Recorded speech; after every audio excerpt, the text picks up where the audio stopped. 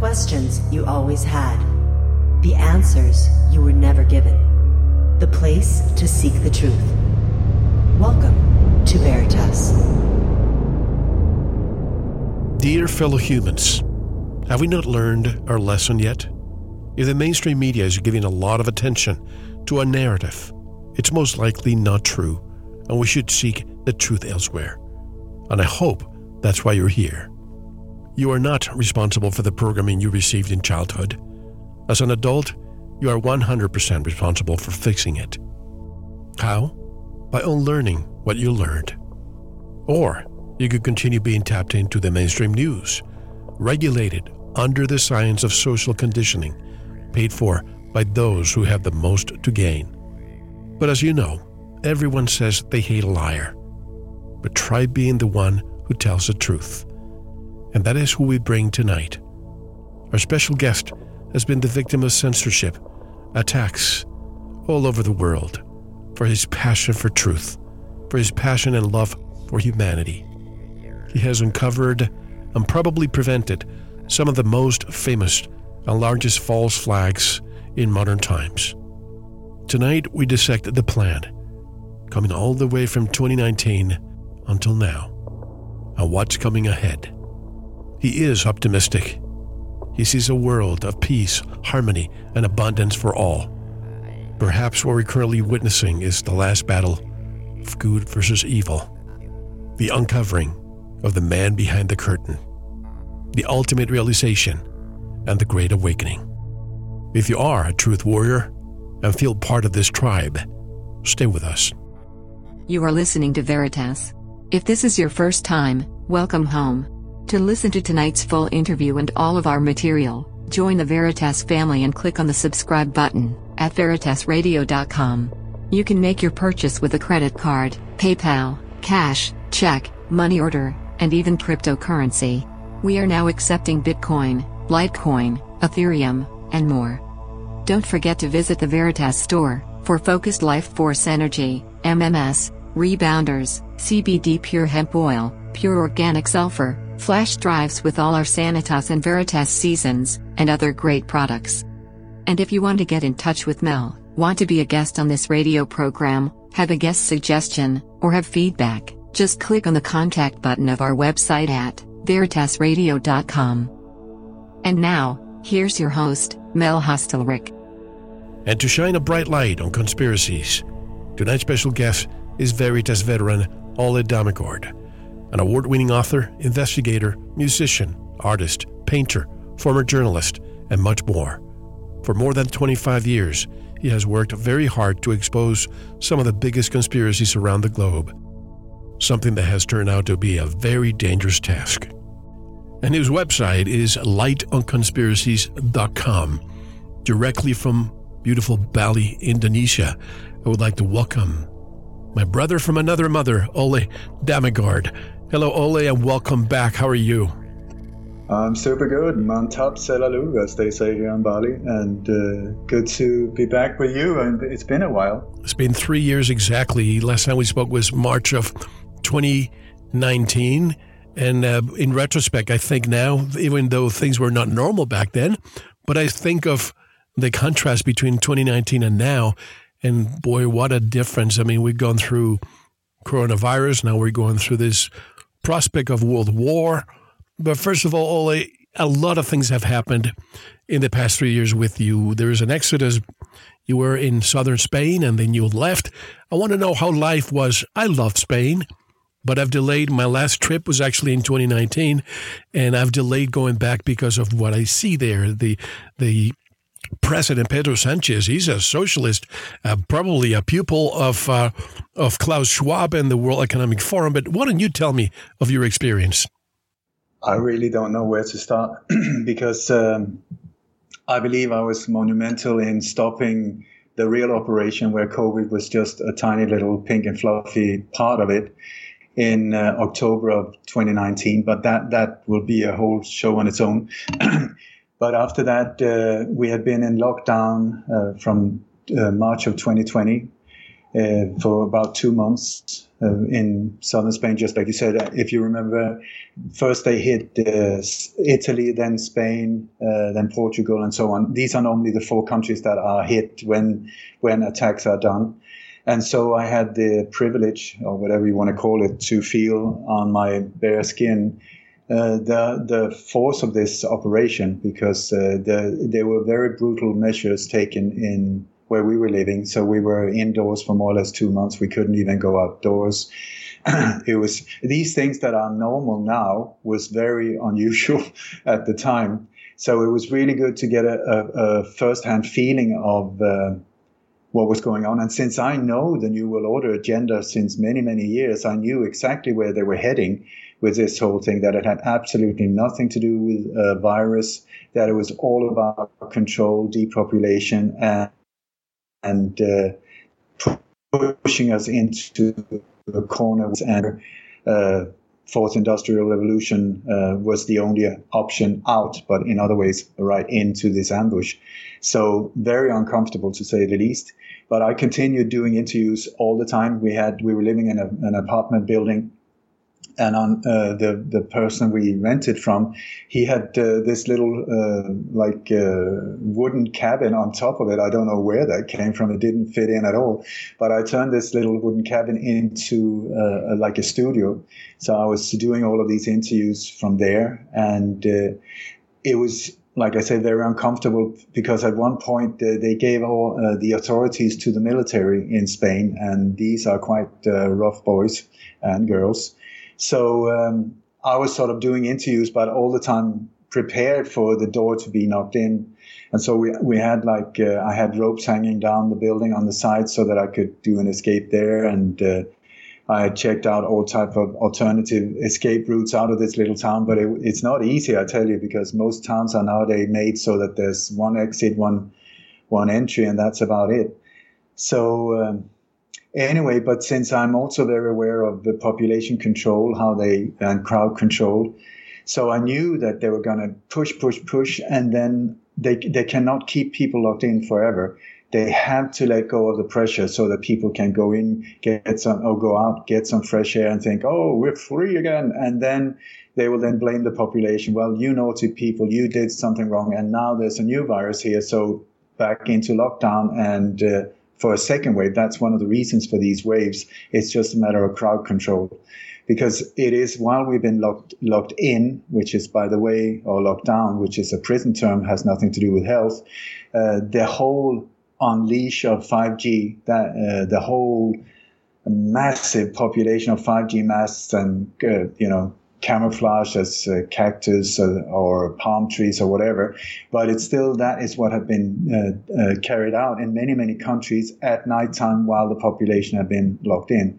Because 5G is so monumentally important for these forces that are behind these operations, because the fact is there are very few, we are very, very many. So it's only through technology that they can control us, or they're hoping to control us through what is called smart cities, where all of these smart devices are connected and where we are locked into a digital grid of freedom, in their words, no property, we will be happy anyway, according to them, but we will be locked in. But to be able to get us into these digital prisons, they need very fast bandwidth, and that's where 5G comes in, 6G, 7G. That is only because of the speed, because this is military technology. It is millimeter waves, very, very harmful to everything alive, but it's a desperate attempt from the few in power, whatever you want to call them, super psychos or whatever, to take the final leap. Because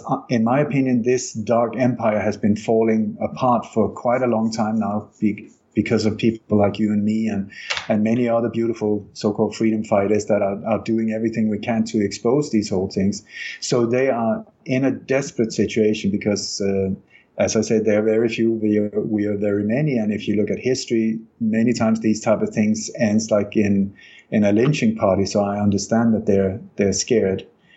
But anyway, so because of my knowledge of how they control people and the time limit of how long you can keep people in different situations and so on.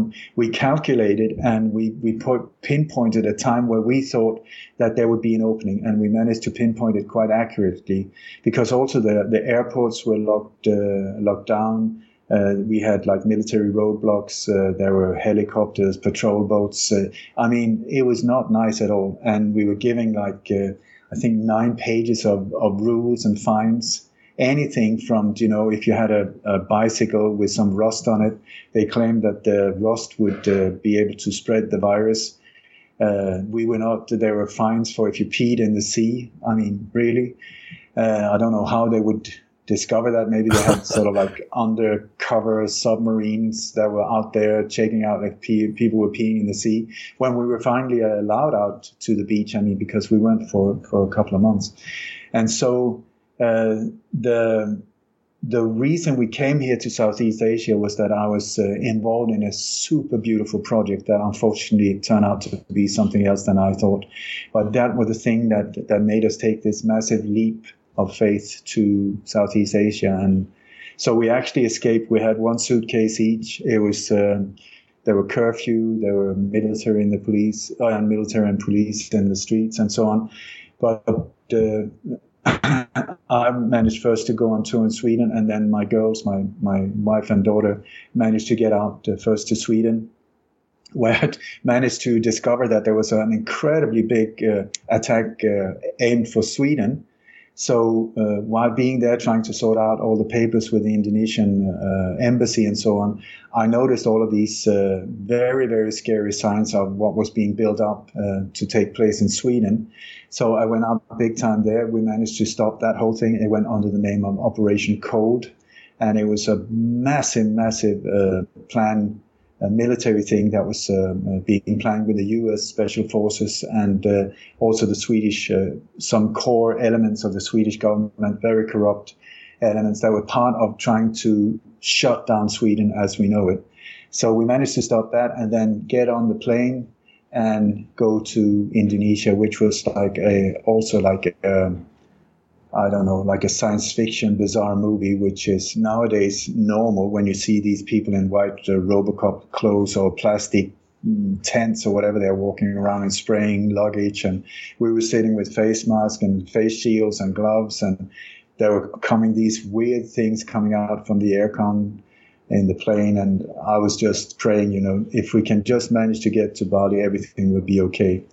And so we managed to get here through the different test stations and stuff like that in certain ways. And I had promised to kiss Mother Bali if we managed to get here. And I gave her a massive big kiss on my knees when we finally got here. So, so we've been here for 1.5 years, and my God, it's such a beautiful people, such a gentle, I just feel so blessed to be here. And do you ever see Sasha Stone at all? Yeah. We're becoming friends. He's now building a whole new community down in Mexico. But he just managed to get back here after this big tour in the US. Then he couldn't get back because of all of the regulations, and now he's here right now. I'm just doing a symposium with him. I think it was released a few days ago, and the Lazarus Symposium, something like that. And then in a few weeks, he's going back to Mexico to continue. I think they're building like 300 houses and a community down there for people, like-minded people, to have some kind of, It's interesting that countries like Indonesia and Mexico, I go to Mexico all the time, and I know certain places in Mexico are totally immune to this BS. And they have places, for example, in Chiapas, Mexico, for example. Once you get there, the population is very observant, watching to see if the medical authority ever shows up in the city. They run them out of the city. They basically say, take your jab and put it somewhere else, but you're not coming here. We know better than that. And a lot of Americans and Canadians are escaping. Basically, they call them medical refugees. Do you see that happening in Indonesia? Absolutely not. Absolutely not. Here, they're very, very strict. There are a fantastic expat population here that we're to a large extent are very aware of. A lot of what the things are going on. I've been sort of informing as much as I can as well, which almost got me deported from here. But oh, really? There you go. Yeah, it was. I don't want to go into it, but there's an awareness here among many, but among the local people, they're being pushed into taking booster after booster after booster. So bad news, and bad news. I'll tell you that. So I feel really, my heart aches for these people because many of them they're not informed except from mainstream media, and they're telling you a story that I totally do not agree with. That's for sure.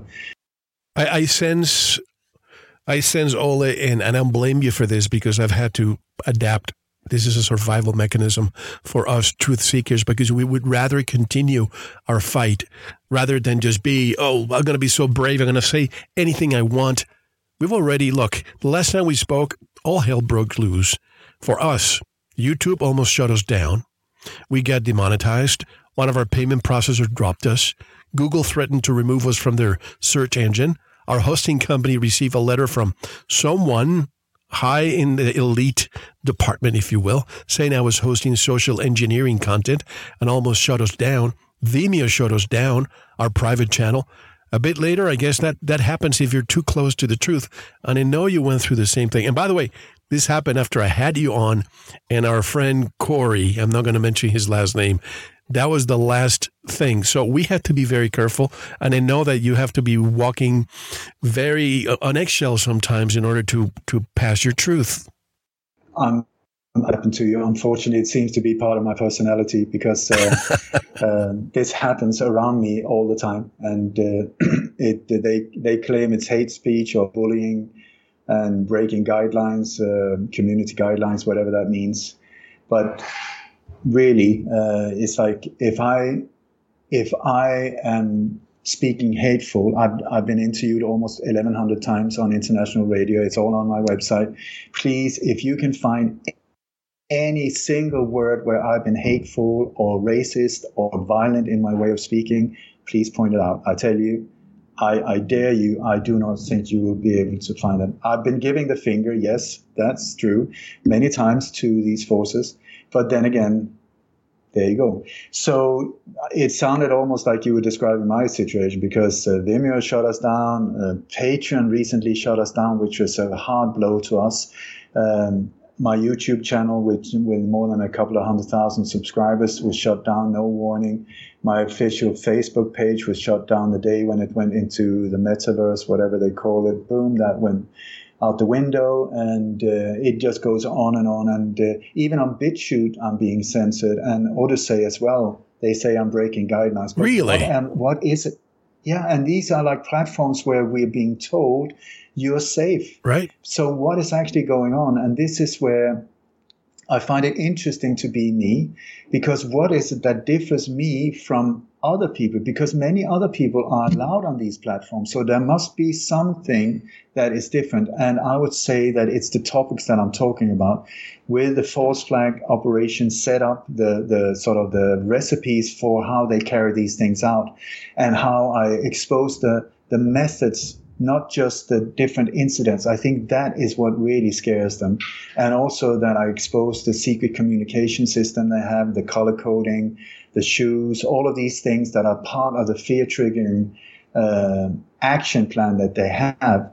So it's almost like if it was David Copperfield on stage and I was his manager or trainer, and that I was going out saying, listen, would you see this box when he chops it in three and the head is going to the left and the feet are going to the right?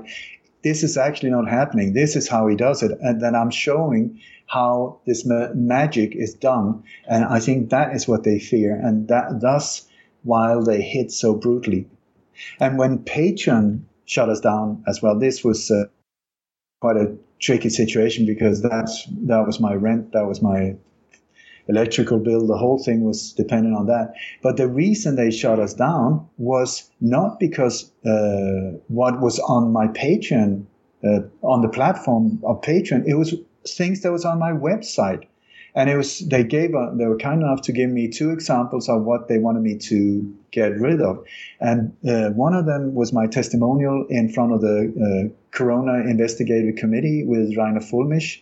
That is the biggest legal effort to stop this madness. It's not just like hearsay or theories. This is the real deal. That was one thing. I've done almost 4 hours testimony in front of this committee. They wanted that away. And then also an interview, a very, very good interview with Rainer Fullmich himself. That was what they wanted me to delete. And then also anything that had to do with COVID misinformation, COVID-19. So that would say I think I got 3,000 articles about that. Yeah, remember you were with Sean, SGT Report, over a year ago, I believe, or less. And you mentioned, please don't go there because Patreon, we depend on Patreon. So you're telling me that it actually happened. In our case, they didn't even allow us in. They said you do not qualify.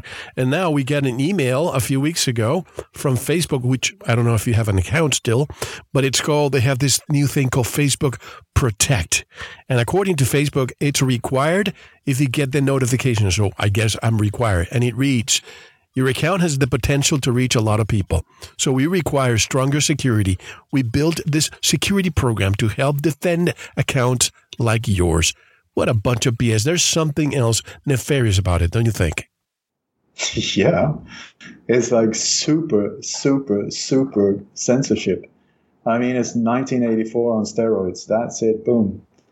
But it is always presented so nicely. It's for your protection, and it's sort of like golden covers and this whole thing. We do it for you because we care so much for you that we're going to shut you down with very brutal methods. If you don't back down, we will destroy you. That is what they do. So, yeah, but it's part of the game. That is... I almost bent over when Patreon did that because it was like I felt we are in a very far away country. We're newbies here. If they shut us down, I mean, this is a bit of a tricky situation. I have a family to feed. Yeah. And so I was thinking about, okay, fine. If I shut down maybe the categories that had to do with COVID, let them activate our account again. And then after a while, I'll just deactivate the category with Corona and all of these things that they didn't want us. And then I activate it when they're hopefully looking the other way. But my sweetheart Kim, she said, absolutely no way are they going to control us, because if they can be part of deciding what we publish on our website, we are totally in their grip. They got it by the balls. So she said, no way. And thank God for her. So we just said, Patreon, bless you, fuck you, and off we went. And what we're doing is we're in the process of regrouping and rebuilding and becoming even stronger. That's what we do every single time they shut us down. We come back stronger. That is what we're trying to do. Well, this is what happened in the past 2 years. We have learned how to survive. We have learned how to be more stealthy in a way to stay alive. Yeah. I mean, we don't want to be as brave to the point that we know. I mean, they have the weapons, and we have also the weapon. We have our voices, we have our brains, and basically we can think for ourselves, and the people who listen to us fall in that category too. So we're all in this together. That's our tribe, Ole. But do you see a connection now between COVID and this new event that all of a sudden nobody talks about COVID? Everything is united with Ukraine. There's massive, massive, massive, massive connections. But the thing is, we're up against like a magician, an illusionist using propaganda, mind manipulation, mainstream media, all kinds of ways to play with our minds, to show us that there's a conflict over here, deception over there, distraction over here. It is actually like looking at an illusionist. And so you have to become very, very aware of what we're being served when we're being told this is what's happening. You have to take a step back and say, question number one, is it true? Is this really happening? Is it true? Is it true? Because before that, so many of us, we just go into reaction and say, oh my God. And that's exactly where they want us, because it's when we're in that reactive mode, they can serve us whatever bullshit that they want to direct us in whatever direction they want. So I believe that there is an incredibly big operation going on. I believe that what we're looking at, like I said before, I really, really think that we almost had them in the end of 2019, where apart, I was doing interviews. I said, it's amazing. Everybody was feeling this. Oh my God, we're really making an incredible progress. It's starting to fall apart. And then, boom, in came COVID-19. Can I quickly go through? I don't know if I can do it quickly, but is it okay with take you, your time. if I go through? Yes, Okay. please. Yeah, because I believe this is monumental first. And then after that, we can go into Ukraine and Tonga and all of these type of Bitcoin wars, which is going on. And also the war now that is trying to destroy Russia. That is one of the major things. So Sure. if we can do it in parts, would that be okay? Absolutely. Yeah, please. Okay, so do you know that one of the things that I specialized and I become quite famous for is exposing false flag operations, finding hidden clues that is showing us upcoming attacks. This is there was an insider in the fall of 2014 that contacted me, an insider from these operations, where he said, I've been following you for years, you're doing great, but you're missing out on the clues. I was like, what do you mean, clues? He said, you have to become aware of that they always leave hidden clues in the forensic evidence, pointing or connecting to other events or future attacks. And I said, why on earth would they do such a stupid thing? He said, it's because of the law of karma. These individuals, or whatever you want to call them, these organizations, I call them the Global Two of Terror, are very, very afraid and very aware of the law of karma. What you do comes back to you. They're terrified of that law. And according to him, he said that they believe that if they show us, even in subtle ways, what they're going to do, and we do not react indirectly, we consent to what they do. And then if they manage to pull it off, the bad karma comes on our shoulders, not theirs. So it's in their selfish need to show us what they're gonna do. And I said, that sounds like absolute baloney. I mean, that is just so weird. And well, anyway, in the fall of 2014, there were 4 different events where I started seeing that it's something that looked like clues to the next one.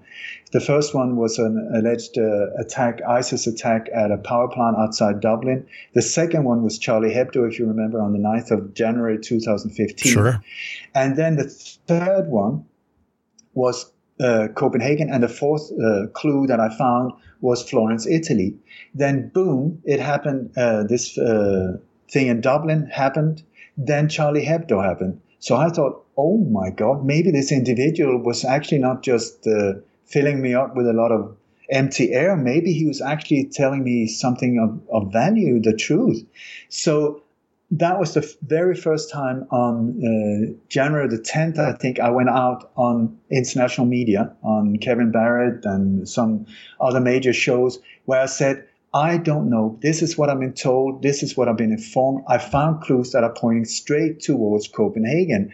And it will be near this train station in central Copenhagen. I believe it will be on the 14th of January. I'm not sure.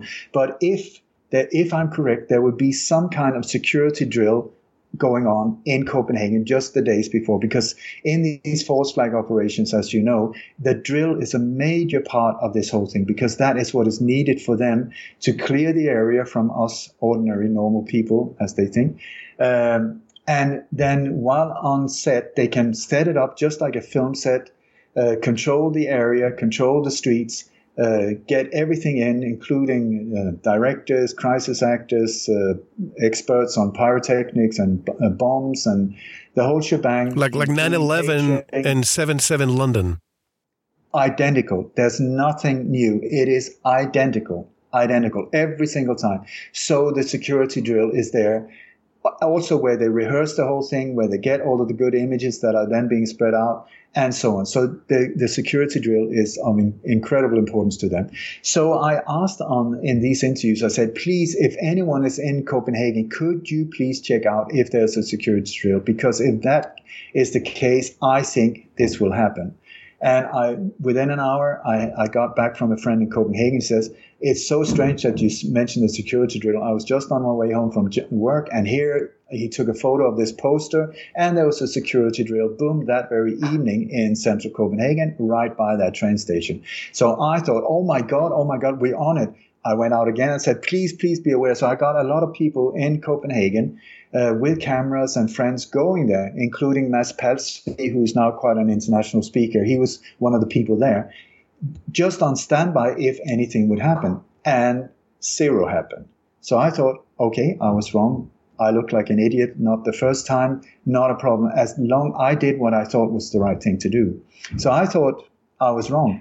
Then exactly 1 month later, on the 14th of February, which is also Valentine's Day, boom, the mass shooting in Copenhagen happened outside the synagogue and at a place called Krudttønden in Copenhagen. Very, very close to the area I pointed out. Exactly 1 month later, on the hour, on everything was boom. So I thought, oh my God, that's 3 out of 4.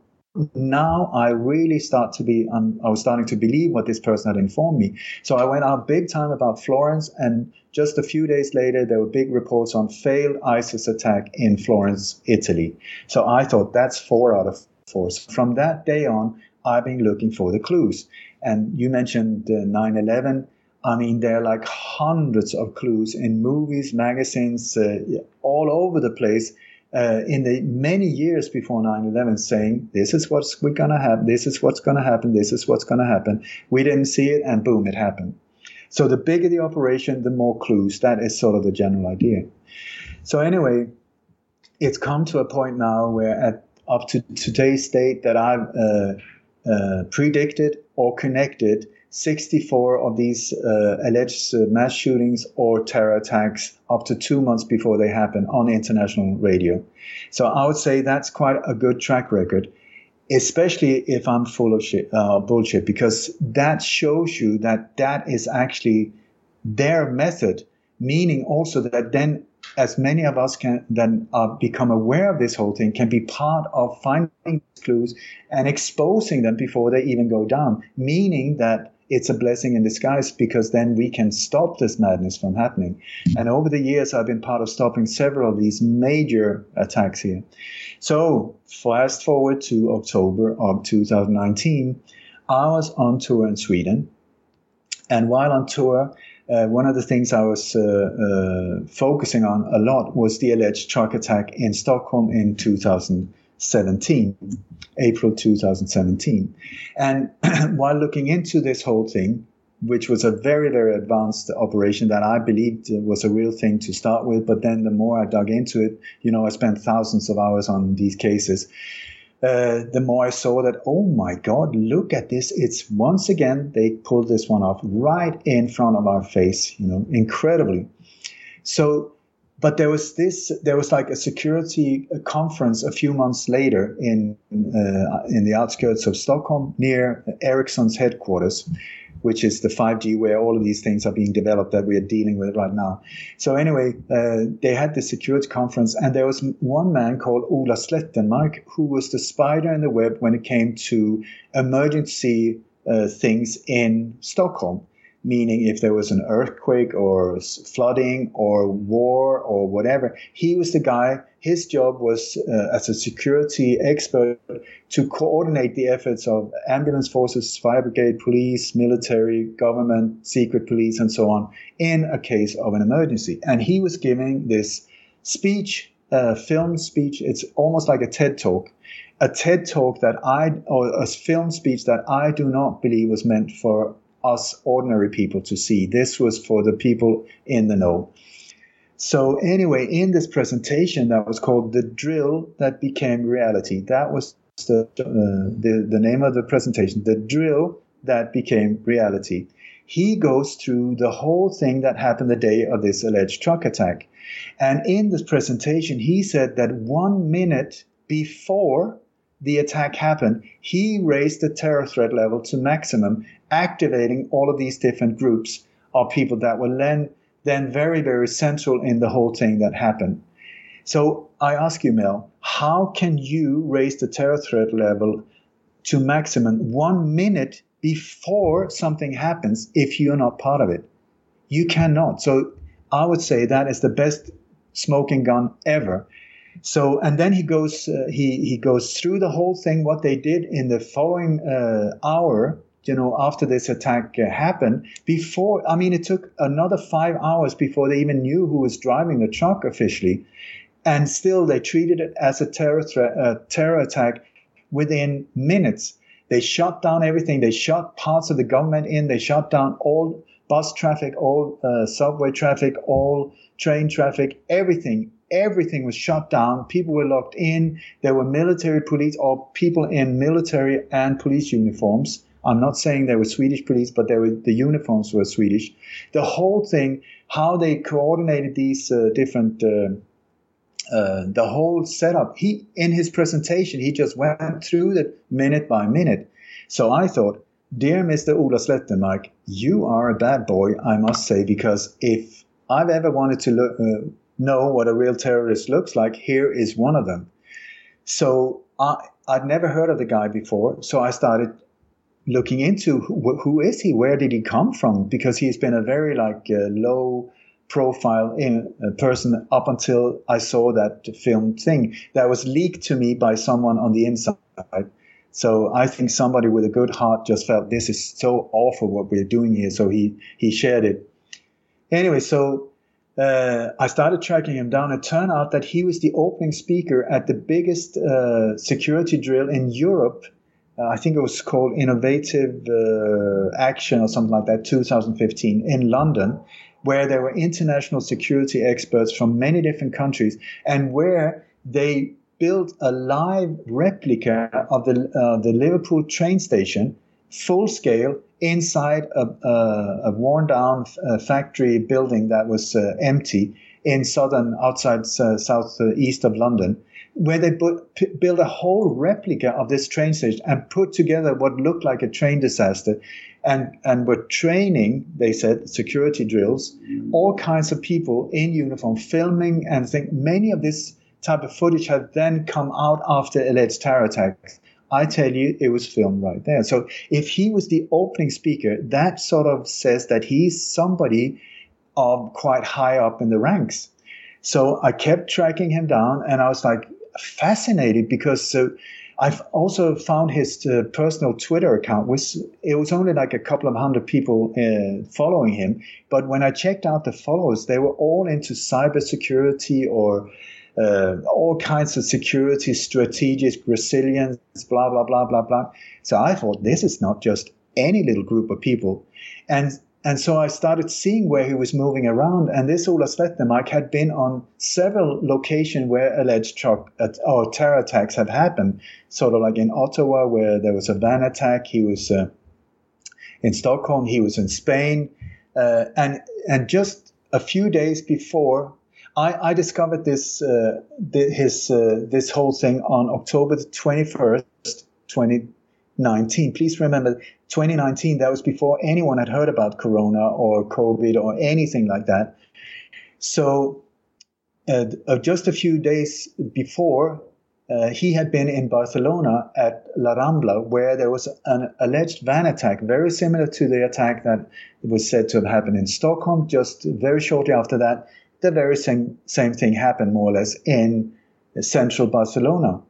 And he said he had taken some photos that was very Freemasonic in the way of the choice of how this photo was taken. And also he said, it's very emotional to be here on Las Ramblas, and we've just celebrated our 500th meeting. That's 500. That is a lot of meetings, I tell you. So I was like, what are you involved in, and why is it emotional for you to be in Barcelona?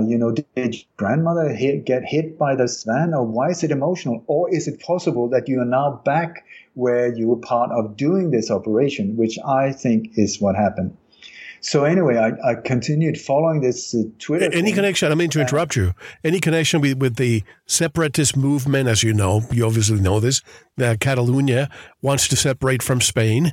Any connection between this activity and what they were trying to do? Absolutely not. Absolutely the contrary. The absolute contrary. Because the freedom movement is, I would say, mostly ordinary people trying to free itself from Spain. Right. This guy is part of the exact opposite, and I'm very shortly going to show you why. Because I saw also that he had been invited to the embassy in Ottawa. He had this invitation on Twitter made in golden letters, big golden letters. That is not just for anyone, you know. I would never be invited to something like that. And in that way, this is a man of importance to the higher parts of hierarchy or whatever you want to call them. And the way he moves around, he is like an untouchable. The way he speaks, the way he's like a very military, arrogant individual. And this is also their downfall many times because they think that they are untouchable, so they don't care really about security and stuff like that. But anyway, then it came. He said that after these 500 meetings, he said that we have now decided on 39 locations. The time span would be 36 hours. The dates will be October the 23rd and 24th. The cities that we have locked in on will be Manchester, London, Paris, Barcelona, Rotterdam. The nations will be Sweden, England, France, Spain, and Holland. And there were just a few things, but when the more I looked into it, it was like it sounded to me, with my experience of breathing down the neck of these individuals for many, many years, that what he was actually saying is that they were locking in on 39 coordinated attacks in these countries. And when you look at what was going on in the world right now, at that time, it was October of 2019, Manchester and London, that was right when the Brexit referendum was going on, meaning also that England was trying to leave the European Union. The European Union is just another front of organized crime for the New World Order. They have all of these organizations and so on that looks beautiful on the surface. When you open up the lid, it just stinks. You know? Sure. So is NATO. So is NATO. NATO is another one. NATO, the European Union, United Nations. Many of these ones are their creations. Their creation. This is it. So NATO is major in this whole thing. So anyway, the Brexit referendum was just about to take place there. So what better excuse if there was suddenly 39 coordinated attacks in, among other cities, Manchester and London. Both of them were alleged terror attacks that happened before, which I and many other people have exposed big time as inside jobs. In all of the cases, the Westminster Bridge attack was the one that I predicted 2 months before it even happened. So what better excuse to suddenly say, because of all of this mayhem, 39 coordinated attacks in these different nations, we had to martial law, lock down, sorry about Brexit referendum, we wish that could take place, but for your security, we just had to lock down everything. You're not to demonstrate. And by the way, because of this major alert, we had to shut the internet of these terrorists have been communicating via Twitter, Facebook, whatever, all of these. So for security reasons, we need to shut down the internet and then release instead a commercial version where we decide what you're allowed to see and you will have to pay for it. This is a wet dream that they've been trying to get through so many different ways, and they've just been waiting for a major thing to happen so that could be the excuse for this to happen. I'm speculating now, but this is what I think was planned. So right when the Brexit referendum happened, that had this happened, 39 coordinated attacks, that would have taken care of that. The same in France, you had the Yellow Vest movement that was much, much bigger than we were being presented in mainstream media. Meaning, once again, because of all of this chaos, 39 coordinated attacks is a lot. Do you know how much? It's like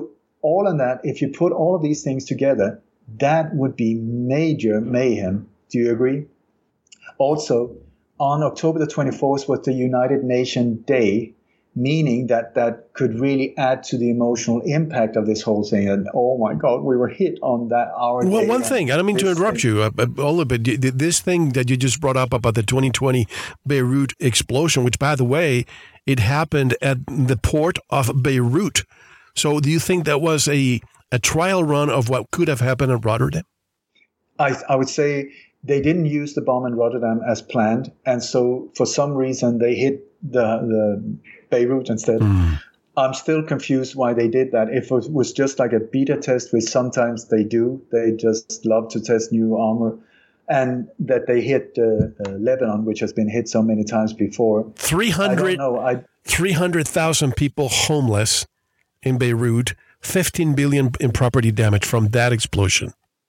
Yeah, I can only say that there was a bomb, and that it was not the firework thing. That they would never have that magnitude of power, the explosion from fireworks on its own. And also, you could see there was footage of a missile coming in right before the explosion, and then the impact of this explosion was, I mean, massive.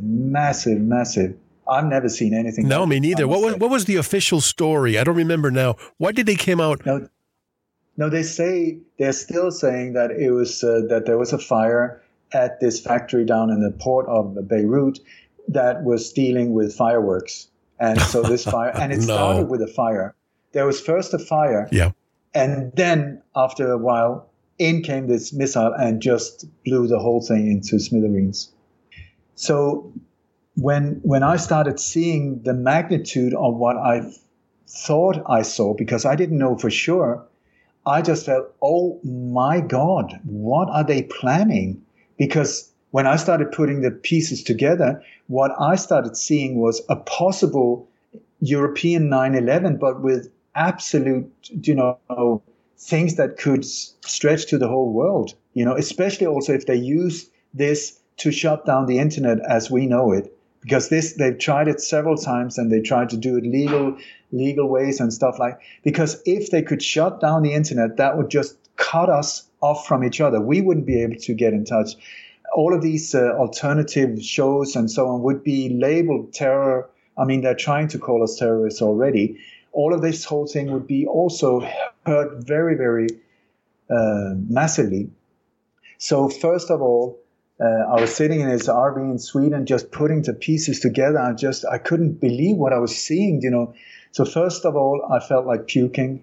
And then I started together with my tour organizer, Johnny Cash, 12 hours of intense, I contacted as many radio stations as I could. And for 12 hours straight, I did like short interviews, just saying, this is what I see. I have no idea. These are the signs. These are the targets, possible targets. I have no idea. But this is what I fear can happen. If you think that this information can be of value, please help me share it to as many as possible. Because our chances, there's like live on October the 23rd, because this was on October 21st. So I said, this is our chance to stop it if we get it out to enough people.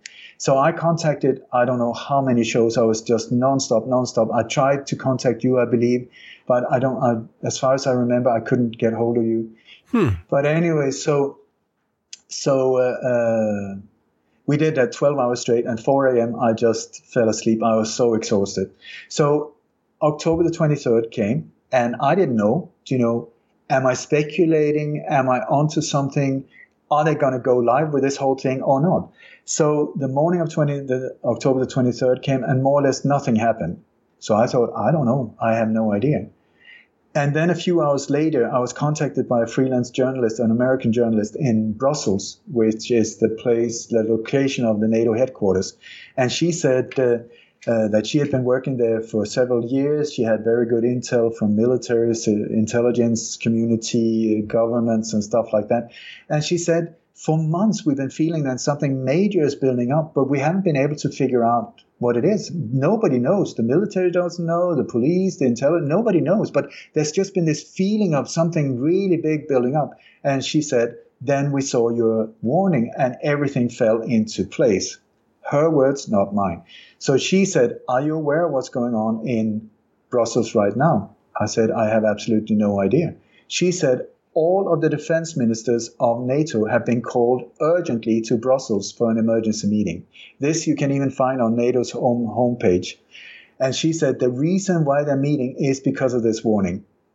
Suddenly there's this whole feel of terror in Brussels. There's a panic mode in Brussels. So I thought that is amazing, because just like you mentioned before, NATO, in my world, and after all of these years of studying, this is an organization of death and destruction. It has nothing to do with security. It is a terror tool. That is what it is. And so I thought that this is amazing. I mean, is it possible that we managed to jam a steel rod into the gearbox of this death machine? I mean, nobody would be happier than I. And so this emergency meeting went on. Then I was contacted by someone else. And I don't know, I cannot guarantee that these things are directly connected. I can't remember either if it was one day or the next one, but these things happen very, very closely to each other. So the next thing that happened was somebody called me and said, have you seen the article? I said, what article? He said, there's a website called voltairenet.org, where it's a very prestigious website, apparently, where prime ministers and all kinds of high-level people write their articles and stuff. And their main article was NATO on the brink of implosion. So I thought, this is amazing. This is amazing. And so just a few hours later, I was contacted by someone else who said, have you seen what's happening with Israel? I said, no. And he said, check it out. All of the consulates and embassies globally, all of the Israeli consulates and embassies are closing down. I said, what? Yeah. He said, it's because there's a strike for better wages. I'm like, are you telling me that the staff of Israeli embassies and consulates globally have managed to organize a lockdown, a close down of all of them? I mean, that doesn't sound true to me whatsoever. Why that happened, I'm not sure. At the same time, I was contacted by someone else who said, are you aware of that Mike Pence, the vice president of the U.S., and the Secretary of Defense have been called back from a trip in the Middle East? They have been called back to on. You got cut off all of a sudden. So Mike Pence and the Defense Secretary were recalled. I remember that when they were going to the Middle East. What did you say after? No, they were called back to Washington, D.C. for urgent meetings, secret meetings. So I cannot swear that this has to do with each other, but the timing was very boom, boom, boom, boom, boom, like this. So I'm just pointing it out because this could be part of the bigger picture. And then a few days later, Donald Trump went out and said, we've got some great news. We managed to kill al-Baghdadi. And I think that's great, Donald. There's just one little problem here. If you look at ISIS, when you look at that, it's actually the U.S. State Department and Saudis that are funding this whole bully or boogeyman that you created. I'm not saying Trump, but I'm saying the U.S. and the New World Order. Great. But this is the fourth time you've had press conferences saying that you killed him. So please get your facts straight because something is not matching up here. And also, al-Baghdadi is the second al-Baghdadi they claim to have been able to kill here. So what was that? If not some kind of diversion, I would say, to keep people's attention possibly away from what is going on. Good on something, a diversion. So anyway, the 25th Stoltenberg, the head of NATO, who was very central in the scenario around the mass shooting on Utøya in Norway and the blowing up of the government building. He, former Gro Harlem Brundtland, former prime minister of Norway, both of them Bilderbergers, and Gro Harlem Brundtland, also the architect of Agenda 21, believe it or not, together with Morris Strong. So key players in these dark games here. Jens Stoltenberg, head of NATO, had a press conference. And this press conference, I believe, was planned to take place after this whole mayhem scenario had been played out, when the whole of Europe were in chaos and so on. Instead, since nothing happened, he had nothing to say. And if you listen to it, I think you can still find it on YouTube. It's like he opens the meeting like, welcome to this meeting. I mean, this guy is shitting himself. He does not look comfortable at all. And the press conference is super short. And at the same day also, they just get this whole thing with, they made I think a $1 billion deal with Boeing surveillance thing. I think that was meant to just, while we were still in the gunsmoke and totally confused, they would just get this whole thing under the radar so nobody would really notice. Well, nobody really noticed anyway, but that's a lot of money going into surveillance indirectly of ourselves, you know. So what has this got to do with Corona? The thing is, Mel, that on the 18th of September, I found this on the 21st. It was meant to go down October 23 and 24. But on the 18th, just 5 days before, there was something happening in New York. It was called Event 201. Event 201 or Event 21, if you look at the logo of that event, you will see that everything is in different gray tones except for the 0, which is a planet or whatever it is. So it's actually, I would say, Event 21 totally connected with Agenda 21, which is just another name of the New World Order or the Fourth Industrial Revolution. It's the same plan, different names. So, as you know, Event 201, which I don't think was meant either, I was one of the first to point it out, because that was not meant to be known by people. The world was supposed to be shut down, the internet shut down, so nobody would ever find out about this whole thing. But on the drill, I would call it a drill. They called it a simulation, a pandemic simulation. And the scenario of that was the coronavirus, identical to what then was released on the world. Identical, where they went through the whole thing. They haven't dared to take it down yet. There's a description on the page saying, any similarities with reality had nothing to do with us. We have no, but it's still there. And you can see they go saying, how can we control media? How are we going to control governments? How are we going to control opposition? How are we going to control truth? See, even they had prepared, broadcasting things. It was called GNN, not CNN. But it was the whole Corona scenario where the total death were 65 million people around the world. It was how it was spread. It was the symptoms, everything. What are the chances that exact identical scenario with people that had then become key in this whole operation in real life was part of this simulation if they were not connected? They claimed that they had nothing to do with each other. But that's like claiming that Beethoven and his unknown twin brother had composed the exact same opera that was then publicly, presented some months later, and they had nothing to do with each other. The chances are in the trillions, I would say. So anyway, at this whole thing, they went through the Corona thing, how it would spread, how it would happen. The only difference was that the epicenter was in South America and not in China. But were there any representatives from South America? No. Was there one Chinese professor, biological expert? Yes, Professor Gao, I think his name, with connection to Wuhan. Boom.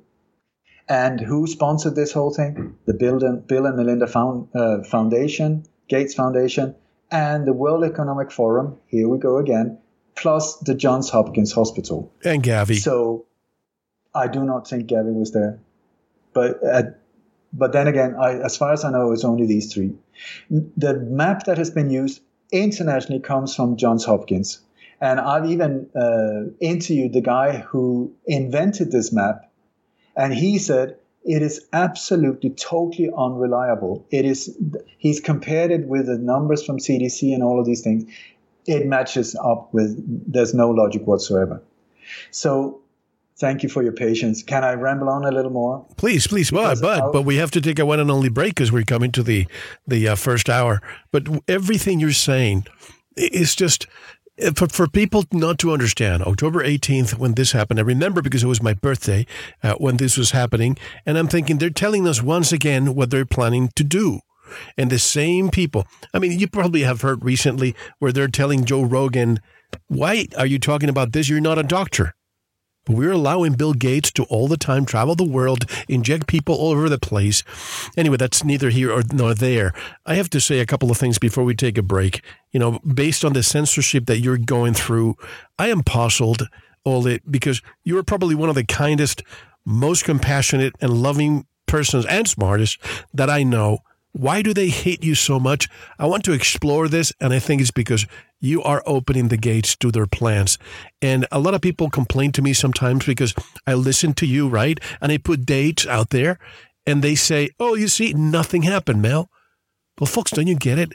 Sometimes when you shed light into those conspiracies, they run like cockroaches and they go away until the next plan. So wouldn't you rather know and be aware of what might happen so you're prepared? And maybe, just maybe, they cancel their plans. So I have to thank Ole for the bravery, for what you're going through. You're a family man. You're escaping from one country to the other because your love for humanity is beyond anything else. Ole, how can people help you right now in this situation that you are in Bali and with all the censorship? Well, first of all, Mel, thank you so much for seeing who I am, for seeing what it is I'm doing.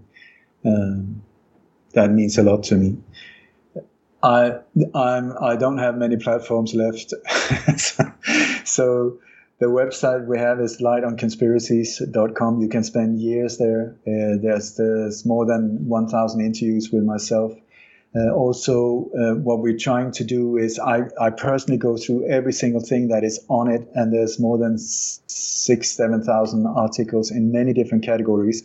What we're trying to do is make it a platform where you can go and just feel at least safe to a certain extent. If you trust me, then, and my judgment, then I have really, really tried to go through and make sure that these things are correct, that is presented there. Meaning that you don't have to surf all over the internet, meaning also being exposed to all kinds of manipulation and so on. Hopefully, if I've done a good job, what is presented there is true. And I'm also using this, my website, we've been heavily attacked several times, and it's been totally destroyed several times. But now, up until now, knock on wood, it seems like Fort Knox. So I'm also inviting other people that are being heavily censored, that are being targeted. I mean, I have multiple friends that are no longer with us and or in mental institutions or in prisons. I mean, it is a hard game or whatever. But anyway, I've opened up my website to present there as well. So if anyone would like to support me in my efforts for all of us, I mean, this is not from, if I did not do what I do, my family's life would be a lot easier. We changed countries twice now.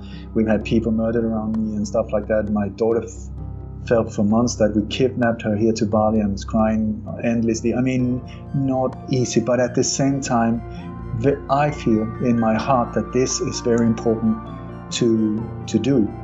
And so on my website there are donation buttons, different ways of sponsoring my efforts. Also my newsletter, I have a monthly newsletter where I try to pack it with stuff where I just say, please look here, look there, look here, look there. This is what I found.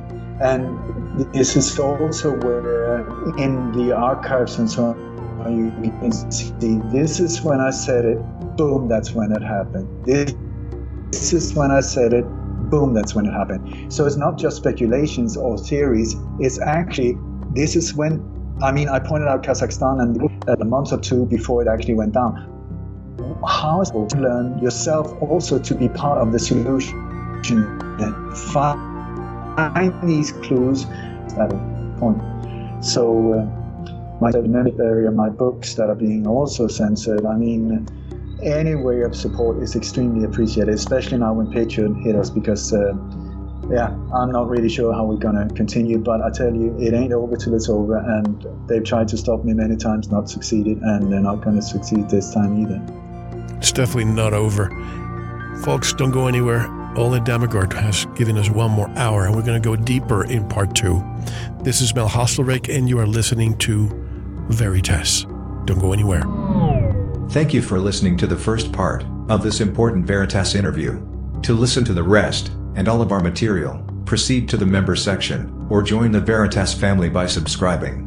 Click on the subscribe button at veritasradio.com. You can make your purchase with a credit card, PayPal, cash, check, money order, and even cryptocurrency. We are now accepting Bitcoin, Litecoin, and Ethereum. Don't forget to visit the Veritas store for Focus Life Force Energy, MMS, CBD Pure Hemp Oil, Pure Organic Sulfur, flash drives with all our Sanitas and Veritas seasons, and other great products. And if you're listening on YouTube, like, subscribe, and share it. And click the bell to be notified when new interviews are available. Now, proceed to the members section or subscribe to listen to the rest of the interview. You don't want to miss it. Thank you for listening to Veritas. Because you don't want to believe. You want to know.